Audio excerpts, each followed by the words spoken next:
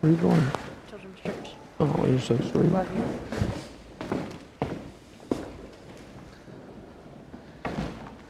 Good morning, church family. Let me encourage you to take your copy of God's Word and look with me to the book of Exodus.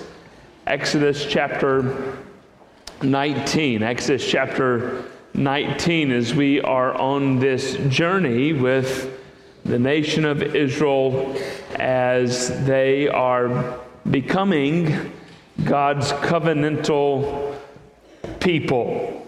This is a journey that we will see repeated several times following the Exodus in the life of the nation of Israel. They will camp here at Sinai for approximately 1 year, and this narrative of their encampment at Sinai encompasses a whole lot of the Pentateuch. It takes us from Exodus chapter 19, roughly through the first 7, 8, 9, 10 chapters of the book of Numbers. And then the rest of the book of Numbers is the narrative of the nation of Israel journeying again. They're wandering in the wilderness.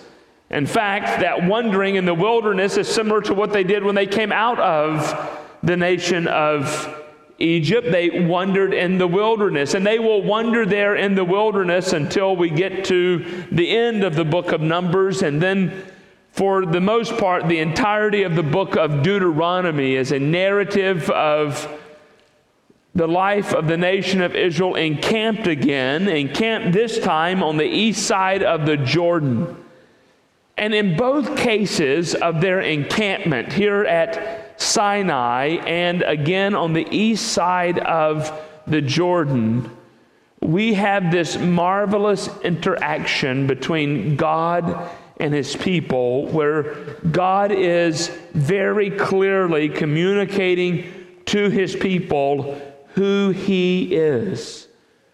And in this narrative today in the book of Exodus, God is reminding His people or instructing His people that He desires for them to intentionally prepare to worship Him. God desires for His people to intentionally prepare to worship Him.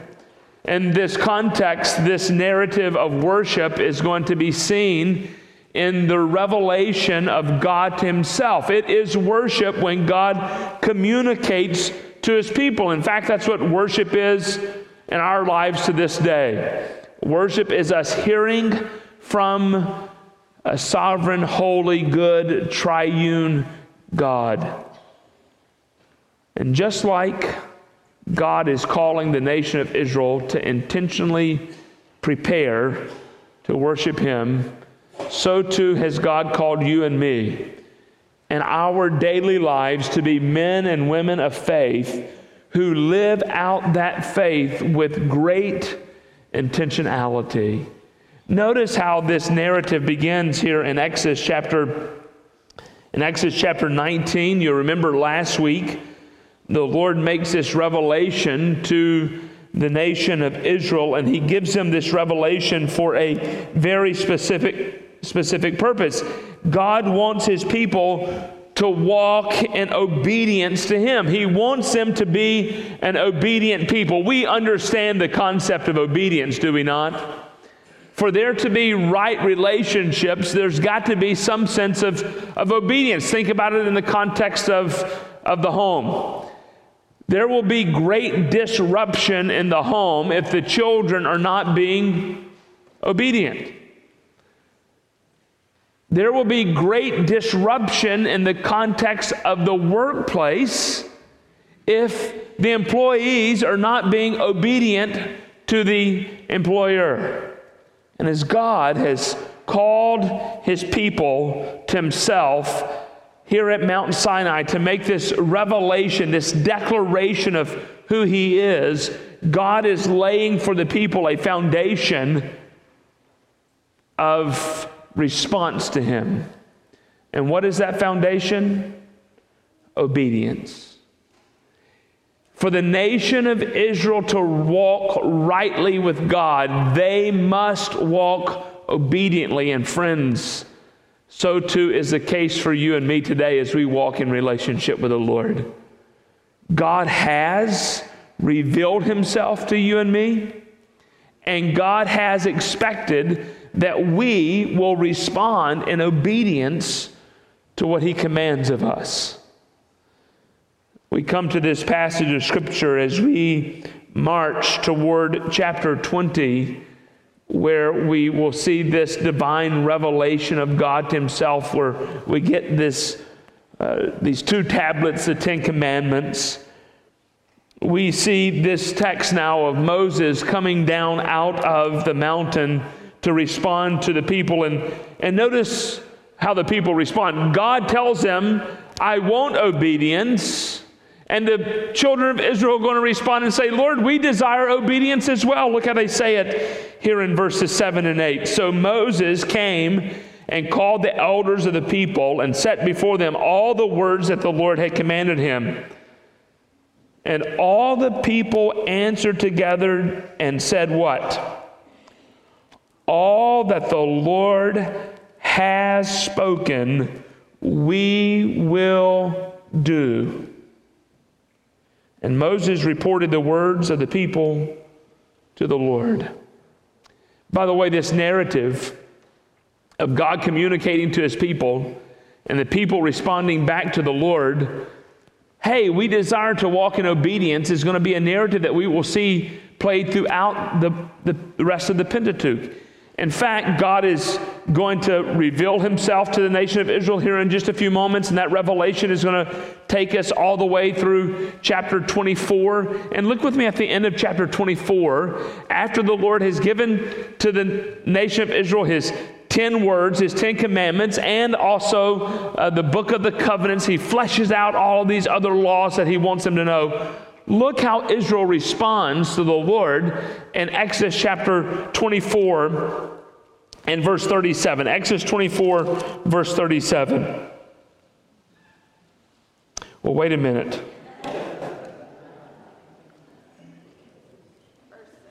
Verse 7. Thank you. I wrote it down wrong. I remembered it wrong. Verse 7, then he took the book of the covenant and read it in the hearing of the people, and they said, all that the Lord has spoken, what? We will do, and we will be what? Obedient. Don't you want this to be the mission statement of your children at home? All that mom and dad has said, we will do. But friends, ultimately, don't you want that to be your mission statement before the Lord? Isn't this what God is calling us to through the gospel?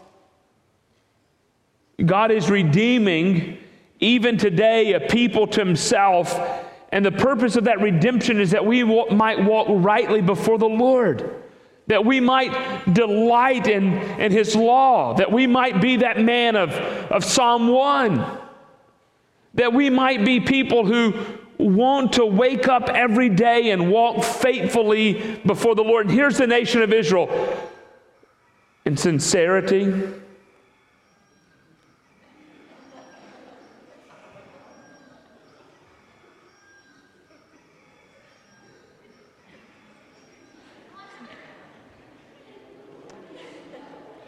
friends, that's my friend Chief back there. And I just have to tell you, every Sunday morning after church, he comes out the back of the church, and to me, that's what his voice sounds like when he's telling me about my sermon every Sunday. Chief, would you please silence your phone or turn it off for us? Oh, I went too long. That's what it was. Miss Melanie, I know you're trying to work with him. We'll get him there, okay? Where were we? Matthew, Joshua? The rooster was crowing. Exodus chapter 19. This is what God is calling us to in the gospel. God is redeeming for himself a people even now. And through that redemption, God is calling you and me to delight in him. This is what the nation of Israel is doing in their response to the Lord. They're delighting in the law of the Lord. And don't you love the sincerity of their faith here? Oh Lord, whatever you command of us, everything that you have spoken, Lord, we will do it. Perhaps you've read the rest of this narrative and you know the conclusion. Will Israel do it? Will Israel continue to respond with this beautiful response of obedience? Or will she find more delight in the things of the world? We'll wait and see as the narrative unfolds. The people express their desire to walk with God in obedience. And look what happens here in verses 8 and 9. Verses 9, God desires for his people to have faith in him. He communicates his desire for them. God too desires for his people to walk faithfully. Look at verse 9. And the Lord said to Moses, behold, I am coming to you in a thick cloud, that the people may hear when I speak with you, and may also believe you forever. This is what God is desiring for the nation of Israel. He's desiring them to have faith in God. Faith in God for how long? Forever. This is what God is desiring of his people. Now, this is not surprising to us. This is the same word that we see the Lord using back in Exodus chapter 4. In fact, 4 or 5 times in Exodus chapter 4, God is going to use this same verbiage with Moses as he's preparing Moses to go to the nation of Israel and lead the children to freedom. Listen at what the Lord says to Moses in Exodus chapter 4, beginning in verse 1. Then Moses answered, but behold, they will not do what? Believe me, or listen to my voice, for they will say, the Lord did not appear to you. Moses is saying, Lord, they're not going to have faith in me. They're not going to believe this narrative in any measurable way. And then look what the Lord says to Moses, again in verse 4, that is communicated here in verse 5. The Lord's going to speak to Moses. And he's going to talk to him about his rod, verse 5, that they may do what? Believe that the Lord, the God of their fathers, the God of Abraham, the God of Isaac, and the God of Jacob, has indeed appeared to you. Verse 8, if they do not believe you, God said, or listen to the first sign, they may believe the latter sign. Verse 9, if they will not believe even these 2 signs, or listen to your voice, you shall take some of the water from the Nile and pour it on dry ground, and the water you shall take from the Nile will become blood on the dry ground. God is calling the nation of Israel to believe. God is calling the nation of Egypt to believe. And here at the foot of Mount Sinai, as Moses prepares to make this declaration on behalf of the Lord of exactly who he is and what he expects of his people, the foundation of that relationship must be faith and obedience. For without faith in the Lord, for without belief and trust and hope in God's word, the nation of Israel will not be sustained. She will not continue faithfully with the Lord. And so too, friends, is it in our lives. This is why we see so many warnings throughout the New Testament.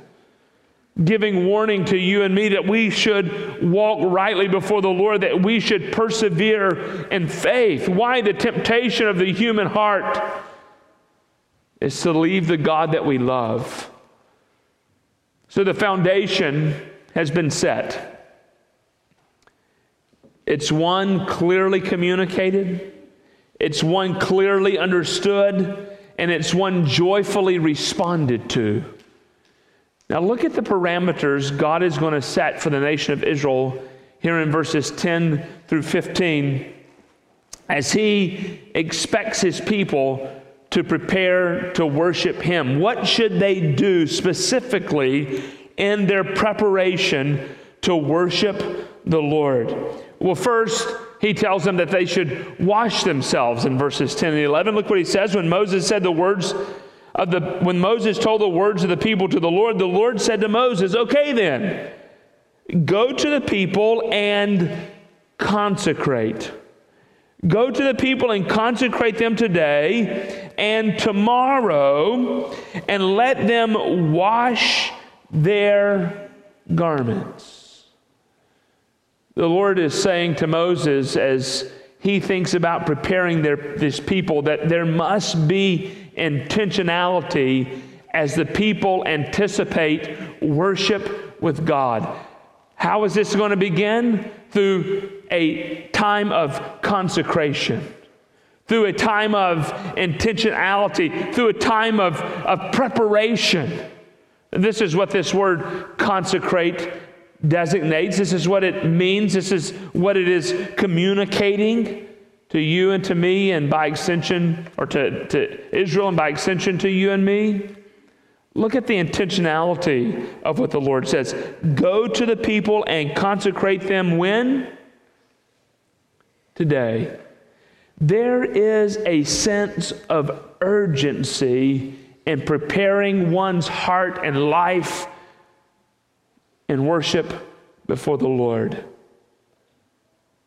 As we think about this moment of consecration, we think about our lives in response to the Lord. And we're reminded that we don't just worship the Lord on Sundays, even though we do, right? As believers, we should intentionally set aside this moment, this time, to come together as God's people to worship the triune God. But friends, as we think about our lives in relationship to the Lord, we don't have to go to a tabernacle or to a temple in order to worship the Lord and hear from the Lord. The Bible tells us that we ourselves as believers are the temple of the Spirit. We have the Spirit of God abiding in us on a daily basis. Even at this moment, for everyone here who has confessed faith in the Lord Jesus Christ and repented of their sins, you are a believer in the Lord Jesus Christ. And we don't have to wait for a special moment in order to engage the holy.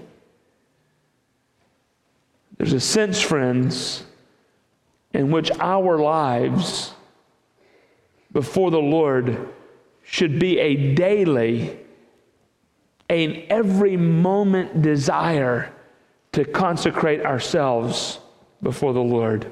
There should never be a moment in which we are not intentionally setting ourselves aside, if you will, in preparation for worship, in worship. There should never be a moment in our lives where we're not intentionally pursuing holiness in our lives. Ultimately, this is what the Lord is calling the nation of Israel to be a distinct people, to be a people who are completely different or wholly other than any other people. And how should they do that? With intentionality, with consecration. And this, my friends, is what God is calling you and me as believers to every moment of our lives. May I ask you a question this morning? How intentional are you in your holiness? How purposeful are you on a daily basis, on an hourly basis, to prepare your mind and your heart for action, for obedience with the Lord? God tells Moses, here, I want you to consecrate the people today, for tomorrow we're going to have this engagement. They're preparing for this encounter with the holiness. How shall they do it? He tells them first that they should go and cleanse themselves. They should bathe themselves. It's a symbolic representation of what God would ultimately do in their hearts and their lives. They're to set aside a moment in which they cleanse themselves, if you will, of sin. It might purify their hearts and their minds as they prepare for this encounter with the Lord. And by the way, this narrative of consecrate yourself today, for tomorrow God is going to do something incredible, is a narrative that we see also played out in several other important moments, 4 important moments in the Pentateuch. Let me just mention one of them. Actually, this one is actually outside the Pentateuch. It's at the very beginning of the book of Joshua. Look with me, if you will, in the very beginning narrative of the book of Joshua, as we see Joshua making ready the people for a very intentional time. Joshua chapter 3. Israel's on the east side of the Jordan. They're there. All they have to do is now cross this Jordan. And look at chapter 3, verse 5. Then Joshua said to the people, consecrate yourselves, for tomorrow the Lord will do wonders among you. When were they to consecrate themselves? Today, right now, at this very moment. For tomorrow, the Lord was going to use the nation of Israel in a mighty way as they cross over to the Jordan, there into Jericho, and defeated these pagan peoples. God is calling His people today, at this moment. Would you do that today, friends?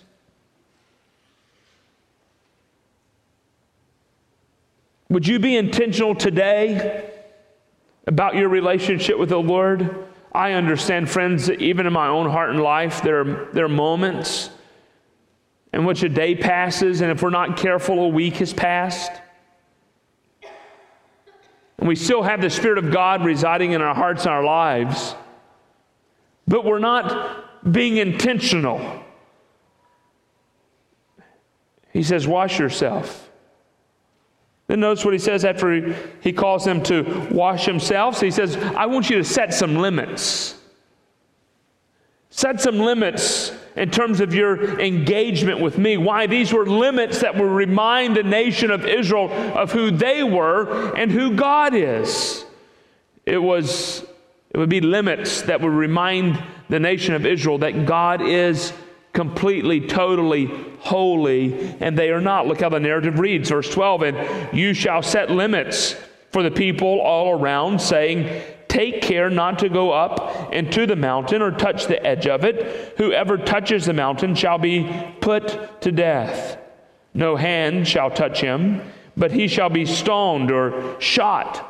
Whether beast or man, he shall not live. When the trumpet sounds a long blast, they shall come up to the mountain. So Moses went down from the mountain to the people and consecrated the people, and they washed their garments. The Lord is saying to Moses, set some limits in terms of the people's engagement with me. And notice how these limits were to be set. They were to set out actual markers around. The Lord is trying to get a lot of our attentions this morning, isn't He? Sometimes He does it through the cell phone. Not just Chief, would the rest of you please silence your cell phones?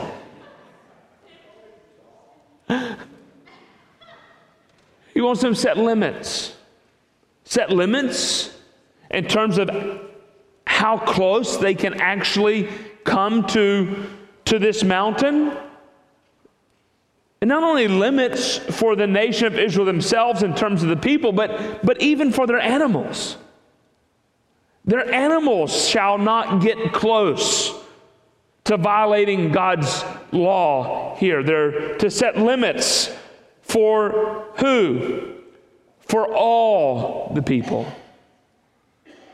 These limits were to be applicable to everyone. They were not to go up into the mountain or even touch the edge of the mountain.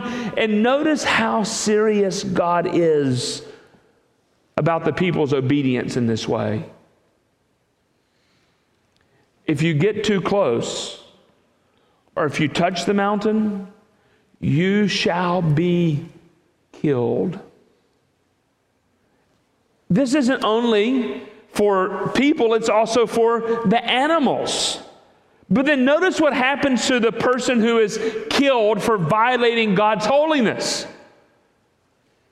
If you violate God's holiness and are killed or taken out, no one else can even touch you. There's a seriousness with which God communicates to His people how they are to respond to who He is. There is no laissez bon temps rouler in relationship to God and His people. There is only seriousness, intentionality. You say, well, gracious, the Lord is a hard judge. Well, see, friends, one of the things we learn about God is that He is the divine creator. And because He is the divine creator, because He has made you and me, because He has created everything that we experience in life and know, He has the right to set the rules to the game of life. Not only is He creator, but He is completely, totally holy. And His holiness demands that He be a good and fair and just God. And the Bible tells us, the law of God tells us, the Word of God tells us that a violation of the law of God, a violation of the holiness of God, demands God's judgment and God's justice, and God's justice and judgment against sin is death. We hear it this way from Paul in the book of Romans: the wages of sin is death.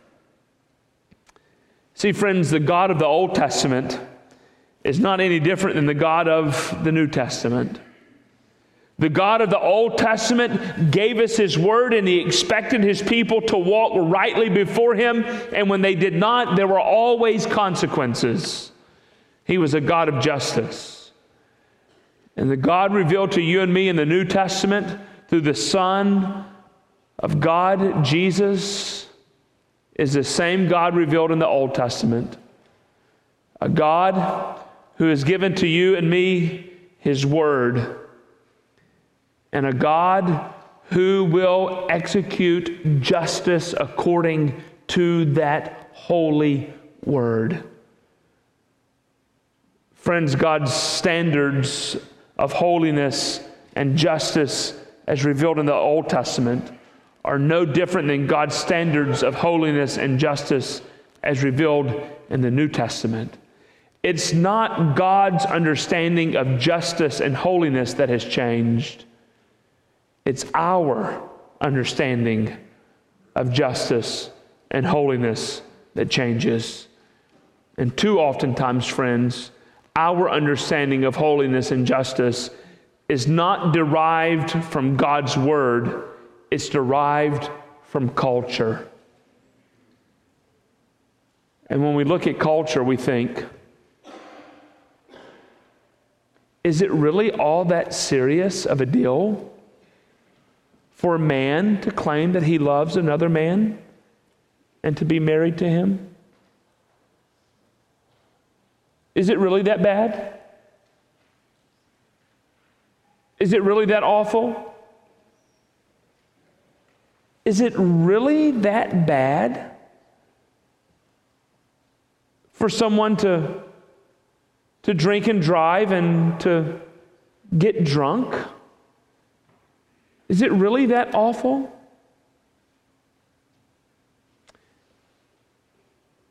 Is divorce really that bad? After all, I don't want to live with that crazy lady all the days of my life.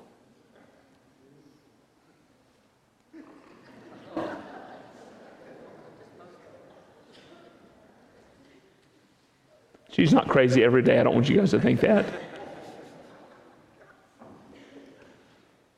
And so we get legislators who will pass things such as no-fault divorce. Is it really that bad? Is lying really that bad? Should we really prosecute this young 20-year-old man because he stole billions from people?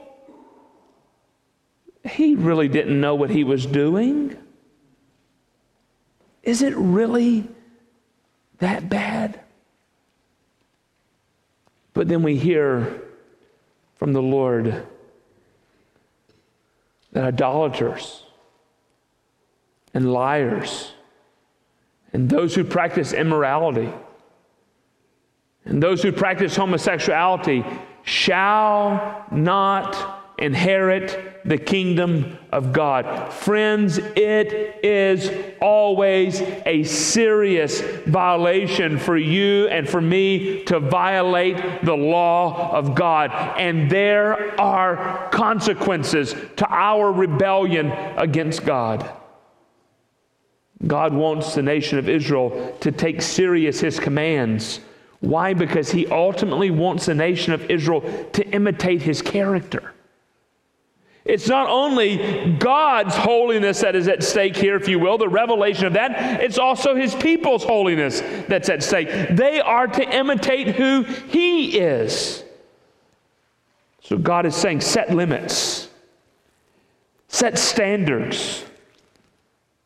And what will those standards do, friends? What will those limits do in our lives? They'll guard our hearts. They'll guard our holiness.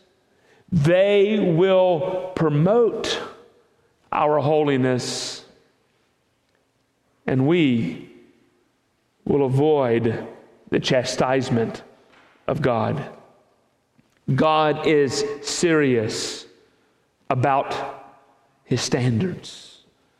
Consecrate yourselves. When? Today, right now, at this moment. Wash yourself. Set limits. And then notice what He says at the end of verse 15. And He said to the people, be ready for the third day and do not go near a woman.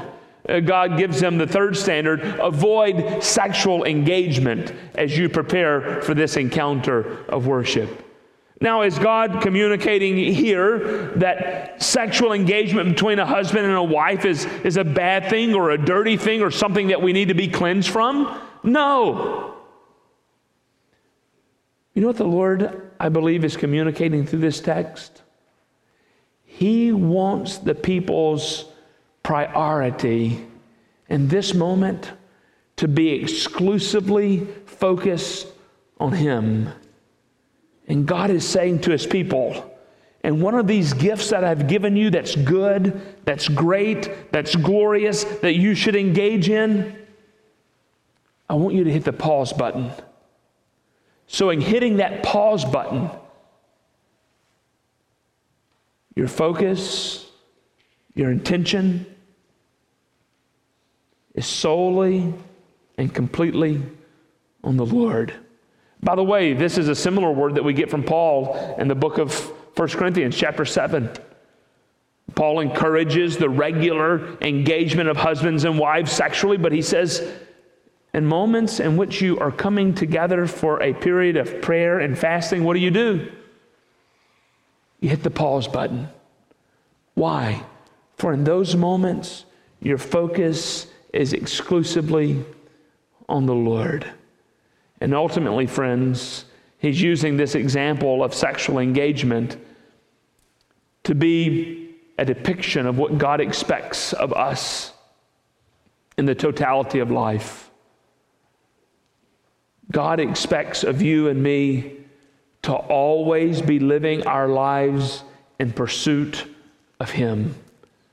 See, friends, if there's anything in your life that is of a greater priority or importance or significance than knowing Christ, than knowing God, you've got your priorities misaligned. You too need to hit the pause button.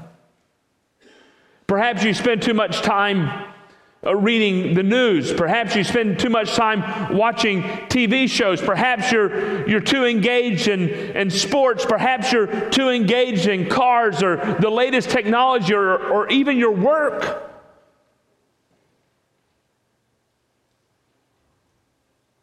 All of those things can be good things. But if they serve as a substitute for our worship before a holy, good, great, and glorious God, God, through Moses, is saying to the nation of Israel, you need to hit the pause button. But it's not only the Lord through Moses that has communicated to us how you and I are to rightly live in relationship with the Lord. I want you to hear a couple of texts of Scripture from 3 different authors in the New Testament. Turn with me in your Bibles to the book of Hebrews.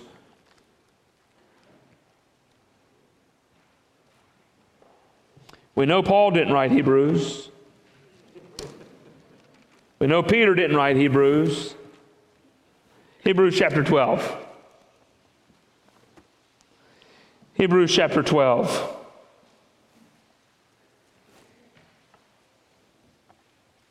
Verses 1 and 2. Therefore, since we are surrounded by so great a cloud of witnesses, let us lay aside what sins? What distractions? Let us lay aside every weight and sin which clings so closely, and let us run the race with endurance that is set before us. How do we run that race, friends? With intentionality. Looking to whom? Jesus. Moses isn't communicating anything, any expectation to the nation of Israel and how they're to walk in holiness before the Lord than what the New Testament writers have set before you and me. Look to Jesus, friend. Make Jesus the focus of your attention. Make Jesus the object of your life. Passionately pursue Him. How? By laying aside all these things in life that are continually pulling at us for our attention and our affections. Lay them aside. Look what Peter told us in 1 Peter chapter 2. 1 Peter chapter 2. A passage that we referenced last week. 1 Peter chapter 2, verses 9 and following. But you are a chosen race, a royal priesthood, a holy nation, a people for His own possession, that you may proclaim the excellencies of Him who called you out of darkness into His marvelous light. Once you were not a people, but now you are God's people. And because you are God's people, it ought to determine what?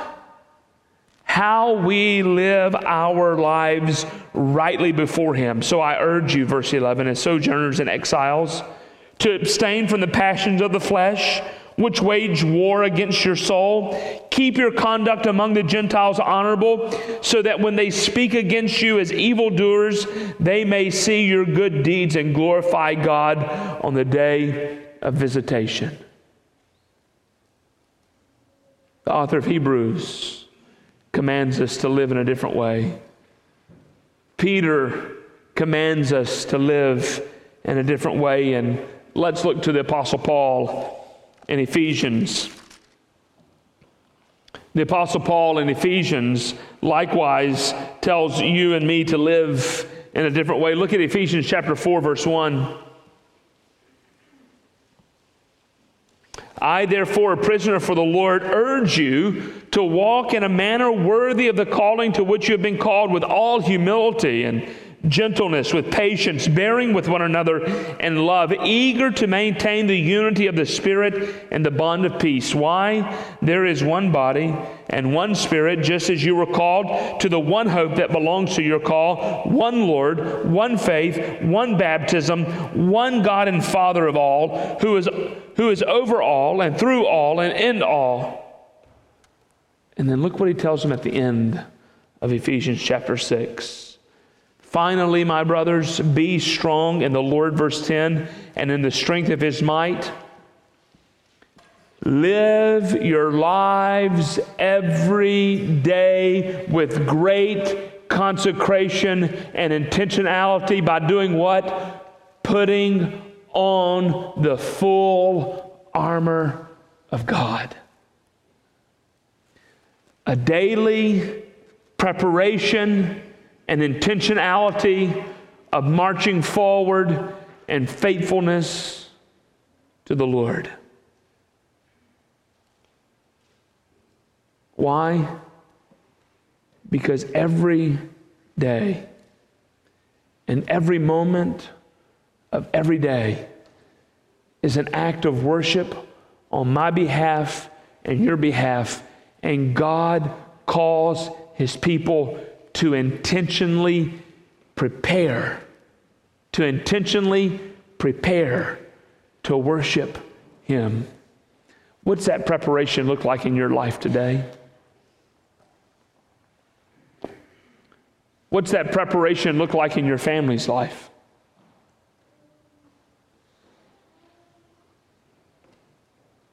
More than the nation of Israel, you and I have the full written revelation of God's Word.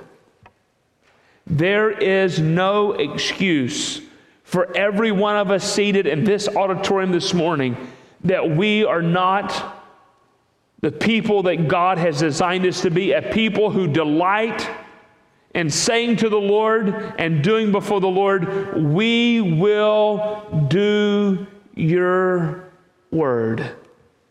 Is that you this morning, friend? Do you delight in obedience before the Lord? Are you being intentional on a daily basis in your relationship with the Lord? If not, Pastor Ryan read those beautiful words of Scripture earlier in worship. A verse that applies to each of us on a daily basis. Why? Because on a daily basis, we fail at that preparation and intentionality. We fail at worship, we fail at holiness, and we hear those sweet words, if you confess your sins, he is faithful and just to forgive you of your sins and cleanse you from all unrighteousness. Would you pray with me this morning? Lord, we stand before you as a people in need of your cleansing. For we confess before you this morning that we are a people that don't consecrate ourselves daily.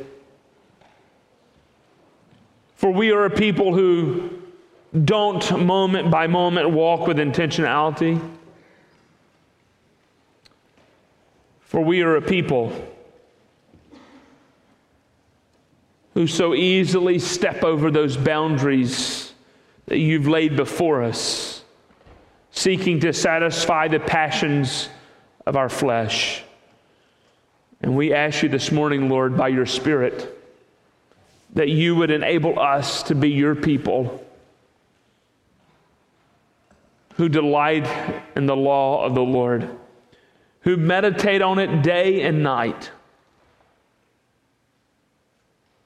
so that we can be that tree planted firmly by the streams of water, whose leaves do not wither. Would you take a few moments where you're seated this morning and reflect on your own life? Perhaps in this moment, as a believer, you need to make a confession to the Lord. Would you confess to Him all the ways this week that you failed to consecrate yourself?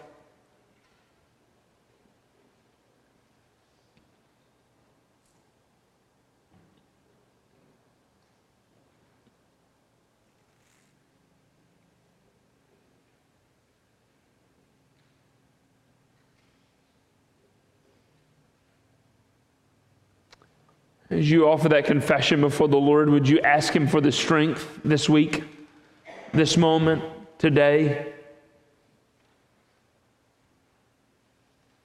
to be intentional in your consecration before the Lord?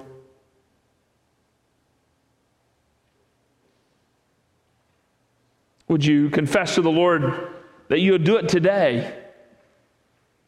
Consecrate yourselves today. Would you ask the Lord's help in doing that in your life today? Perhaps you're here, friend, and you don't have a right relationship with the Lord. So the idea of consecration is foreign to you or can never happen in your heart, in your life, because you're far away from the Lord. And you stand under God's judgment. But today you've heard the truth of God's word, and God has convicted you of your own sinfulness and your need to consecrate yourself, to repent of your sins and to turn to Him. Would you cry out to the Lord today, confessing Him as Lord? For the Scripture says, if you confess with your mouth that Jesus is Lord and believe in your heart that God raised Him from the dead, you shall be saved. In just a moment, we're going to stand and corporately respond to the preaching of God's word by singing. As we sing, perhaps you're here and you have questions about what it means to trust in Christ. As we sing, myself and Pastor Travis will be standing down front. It would be completely appropriate for you to come forward and ask one of us what it means, what it looks like for you to trust in the Lord, to have faith in Jesus. Perhaps you'd like for one of us just to pray with you, that indeed you would be one who today consecrates your life for holiness, that the Lord would grant you the strength to be the believer that He's called you to be, to live rightly before Him. We would delight in shepherding your heart by praying for you. And thirdly, perhaps God has convicted you that this is a church family that you need to be connected to live out your life on mission with Him. This would be an opportunity for you to express your interest in being part of this faith family. Lord, as we respond to you now, we ask that our responses may be pleasing to you. We pray this in Jesus' name. Amen. Would you stand with me as we sing?